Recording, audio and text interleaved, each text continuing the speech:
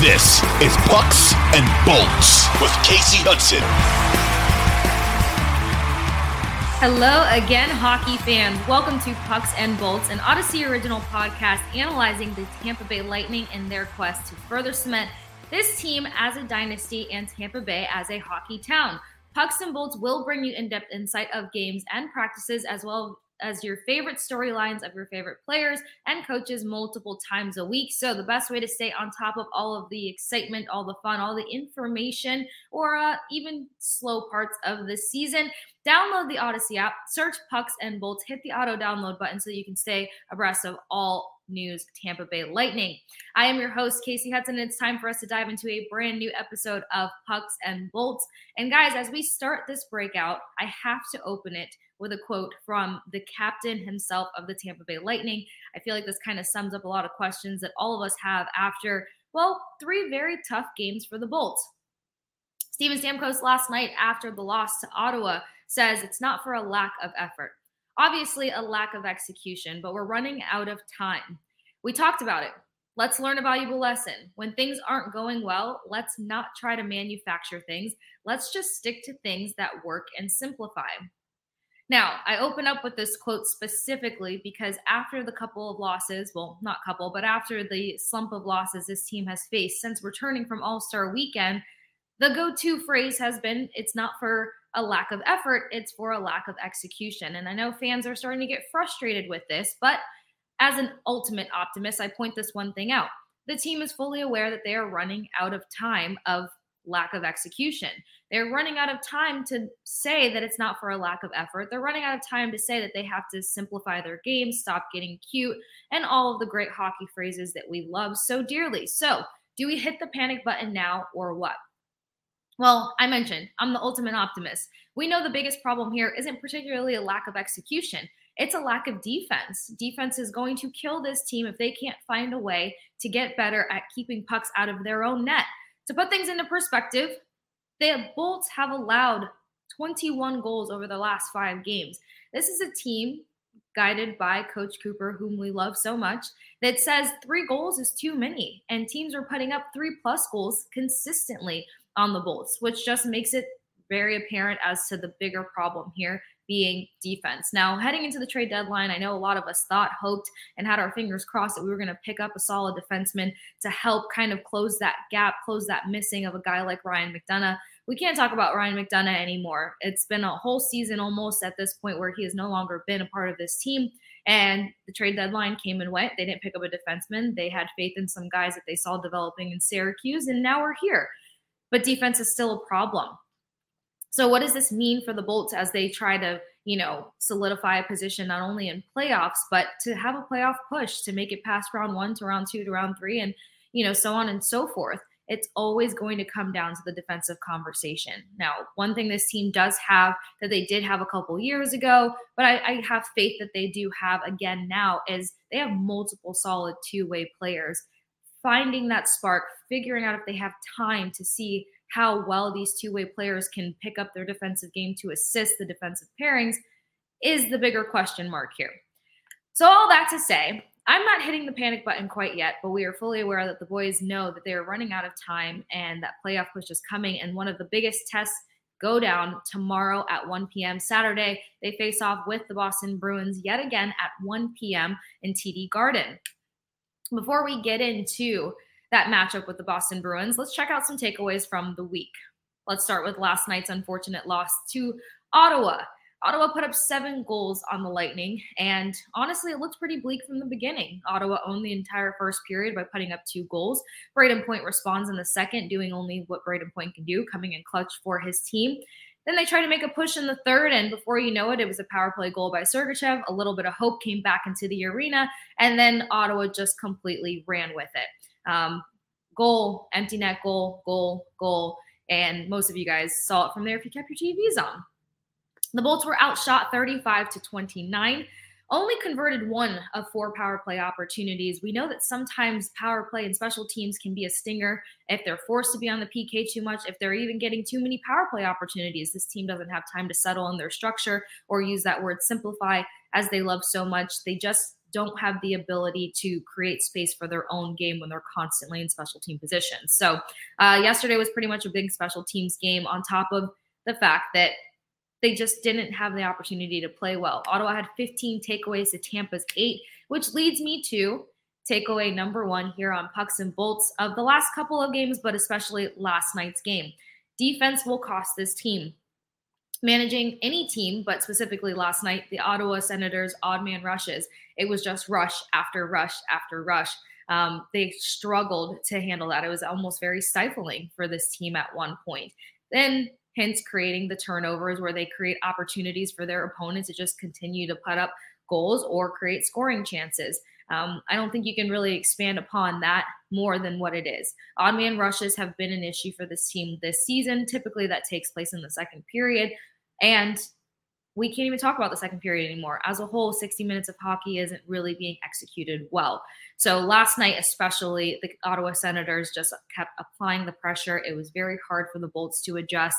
Some deep pairing switch-ups took place. As we know, Coach Cooper already said he's still looking for that spark in his pairing. So as of last night, it was Hedman paired with Perbix, Sergachev with Chernak, and Cole with Bogosian.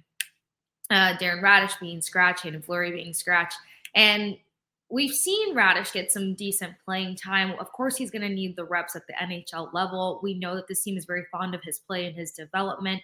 Again, everything is a timing game at this point now that we are so close to playoffs. Once the guys get back, there's only 7 games left before playoffs start on April 17th, as we talked about in the last Pucks and Bolts episode.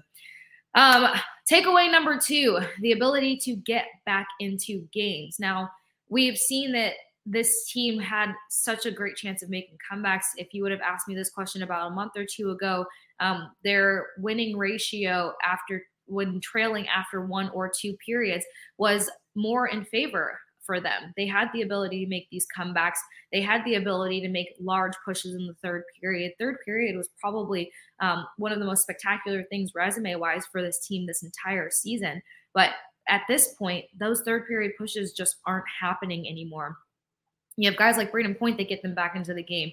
Guys like Mikhail Sergachev yesterday that, again, create a spark, create a hope, but there's just not enough time on the clock. If there was another period, we'd be talking differently about the record that the Bolts are putting up as of late, but that's not the case. So the ability to get back in games still looks not as optimistic as it used to. The other night, it was Maroon versus Montreal. If only there was a little bit more time. Those pushes are coming way too late from a team that's way too talented. So I'll leave that at what it was. The ability to make those comebacks are just dwindling down. We don't know if it's exhaustion, if it's just miscommunication, or if it's just the fact that you can't wait till the third period to play your best hockey. Last but not least, Boston will be telling. So this is the only reason I'm not hitting the panic button quite yet, Bolts fans. It's because we've seen this team play up to and play down to their opponents. Now, not saying that the last couple of games that they've lost, they played down to their opponents. They just haven't played good hockey. But we have seen them rise to the occasion. We have seen them step up their game. We have seen them play 60 minutes of hockey versus great teams. And Boston is a great team. 55 wins, wins over their last 5 games. And the games that they have lost have been specific to them either beating themselves or getting outplayed. One of those outplayed games was versus the Bolts. So a lot to look forward to when this matchup goes down at 1 p.m. tomorrow. We'll see the real form of this defense. We'll see if these guys can get out of their heads and finally start executing. I know we're tired of hearing the execution. I know Bolts fans have their own opinion in terms of effort is what I was seeing a lot on Twitter. The bigger thing here is the fact that this team is still trying to create a spark. So they're trying not to hit the panic button themselves because they know that there's some guys that there's an expectation upon them, but they need time to get to their full level, of capability of what they can contribute to this team. Even though the Bruins are going to be a great test tomorrow, it's going to come down to what this record looks like come April 13th and how well these guys are meshing together at that point. Now facing the Bruins with 2 new additions and some line changes that we'll likely see heading into playoffs. This is why this game is so telling for tomorrow. So third takeaway, nothing too major with these takeaways. It's been a tough week for the Tampa Bay Lightning. Of course, as an optimist, I still have some cherry pickers from this week because you still have to have hope, Lightning fans. The season is not over yet. I'll make it short and sweet. Mikhail Sergachev, of course, like I said, he got that power play goal yesterday. Look, this kid has stepped up so much this season. We've talked about it a lot. When Victor Hedman went down, it was Mikhail Sergachev who got the tap on the shoulder, and he's shown this team that he can be trusted. Some people feel like his game is inconsistent. I think he just has different workloads during different games. The ultimate trust fall for a guy on this team, on this roster, is when you get pulled onto that top power play unit. There are still games where he's skating. His time on ice outwins everybody else, and he's still done that since the return or Victor Hedman getting that much healthier. So you can tell that there's so much, a bigger role going to be placed on Mikhail Sergachev's shoulders, as it should be. He didn't get that contract extension for no reason. This is somebody who's going to be a part of this roster for a while. So a guy who I think has played extremely well. I think anytime that he's had those unfortunate turnovers in the D zone and stuff, it happens, but he learns very quickly from them. I think if there's one thing about Mikhail Sergachev you should know is that he's a perfectionist, which could lead to overthinking sometimes, but nothing too costly to make him an inconsistent player on this team by any means. I think Sergachev is spectacular. Next guy that you guys know I love to rave about is Ross Colton. Ross Colton had a freaking moment versus Montreal the other day. You're starting to see some Pat Maroon in his game combined with some other guys. I love where Ross Colton's game is going. The physicality is coming so effortlessly. His time on ice is starting to step up. He's not waiting for certain sweet spots on the ice to take shots, and he has such a heavy shot. He's now creating those opportunities wherever he's at. He's starting to get better intuition on the ice. There's just so much that you've seen out of this guy in the past 3 months in his game, and I'm excited to see where Ross Colton goes from here. So somebody who's created a grand effort for this team to keep them in games and created some great pushes along with Pat Maroon. So Ross Colton's going to be my other cherry picker from this week. And as I mentioned, guys, coming up, we've got the Bees. Boston hasn't lost since March 14th when the Blackhawks beat them 6-3. And when you talk about the Blackhawks beating you after what you saw a couple months ago towards the end of Patrick Kane's career with them, you know that there's a lot of potential with this team. So them losing to the Blackhawks isn't as I don't want to say weird, but it isn't as a lower standard as we would have put it a while back. Since the Bees have landed 19 goals over 5 games, while the Lightning have won 2 of their last 5 games, picking up 15 goals and allowing 21. So if you put all that together, the Lightning are in for a huge test tomorrow. The Bees have one of the toughest D pairings in the league, Hampus Lindholm and Charlie McAvoy, a pair that has collectively put up 16 goals and 77 assists. These guys have been acknowledged in many games for being a tough pairing to go against. The only time that they have been not so tough is when McAvoy went out with injury or has had to go out towards the end of the game. But they're going to put up a fight, and they're going to make it hard for this Lightning team to put up any goals. And this team is already struggling to land goals. They're struggling to have strong first periods. They've been trying to make their comebacks in the second period, actually, which now we're calling the slump period all season, and then those final pushes in that third. So Jake DeBrusk is another guy who started to heat up as he gets 24 goals on the season. And, of course, they have their top 3 leaders in Pastrnak, Marchand, and Bergeron. So all this to say that if there's any hope in this Lightning team and how they can turn things around and learn from their mistakes, because Coach Cooper said it himself, they're learning tough mistakes. They've had the same discussions over and over again. And at this point, it's just seeing if they can finally put the pieces together to turn their game around.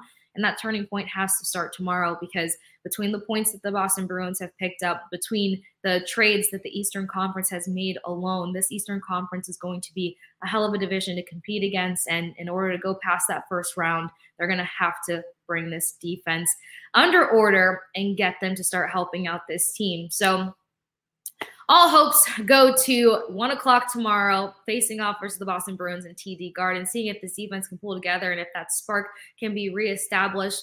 We can't talk about Ryan McDonagh anymore. He is gone. He is doing things for Nashville. He is no longer part of this roster. It's time for guys to step up. And if not, then this is a year where the Tampa Bay Lightning learn a lot and they come back next year and get ready to compete all over again. So we'll see what goes down tomorrow. Looking forward to chatting with you guys about the results from Saturday's game. Stay up to date with us on all things Tampa Bay Lightning over at Pucks and Bolts on Twitter, as well as downloading that Odyssey app searching Pucks and Bolts, hitting the auto download button so you can stay abreast of all information regarding the Tampa Bay Lightning. And guys, maybe just staying a little more hopeful as they work through these kinks and these slumps and finally learn to execute and come together as a team. As for now, I'm Casey Hudson. Thank you so much for joining me for another episode of Pucks and Bolts. 2400 Sports is an Odyssey company.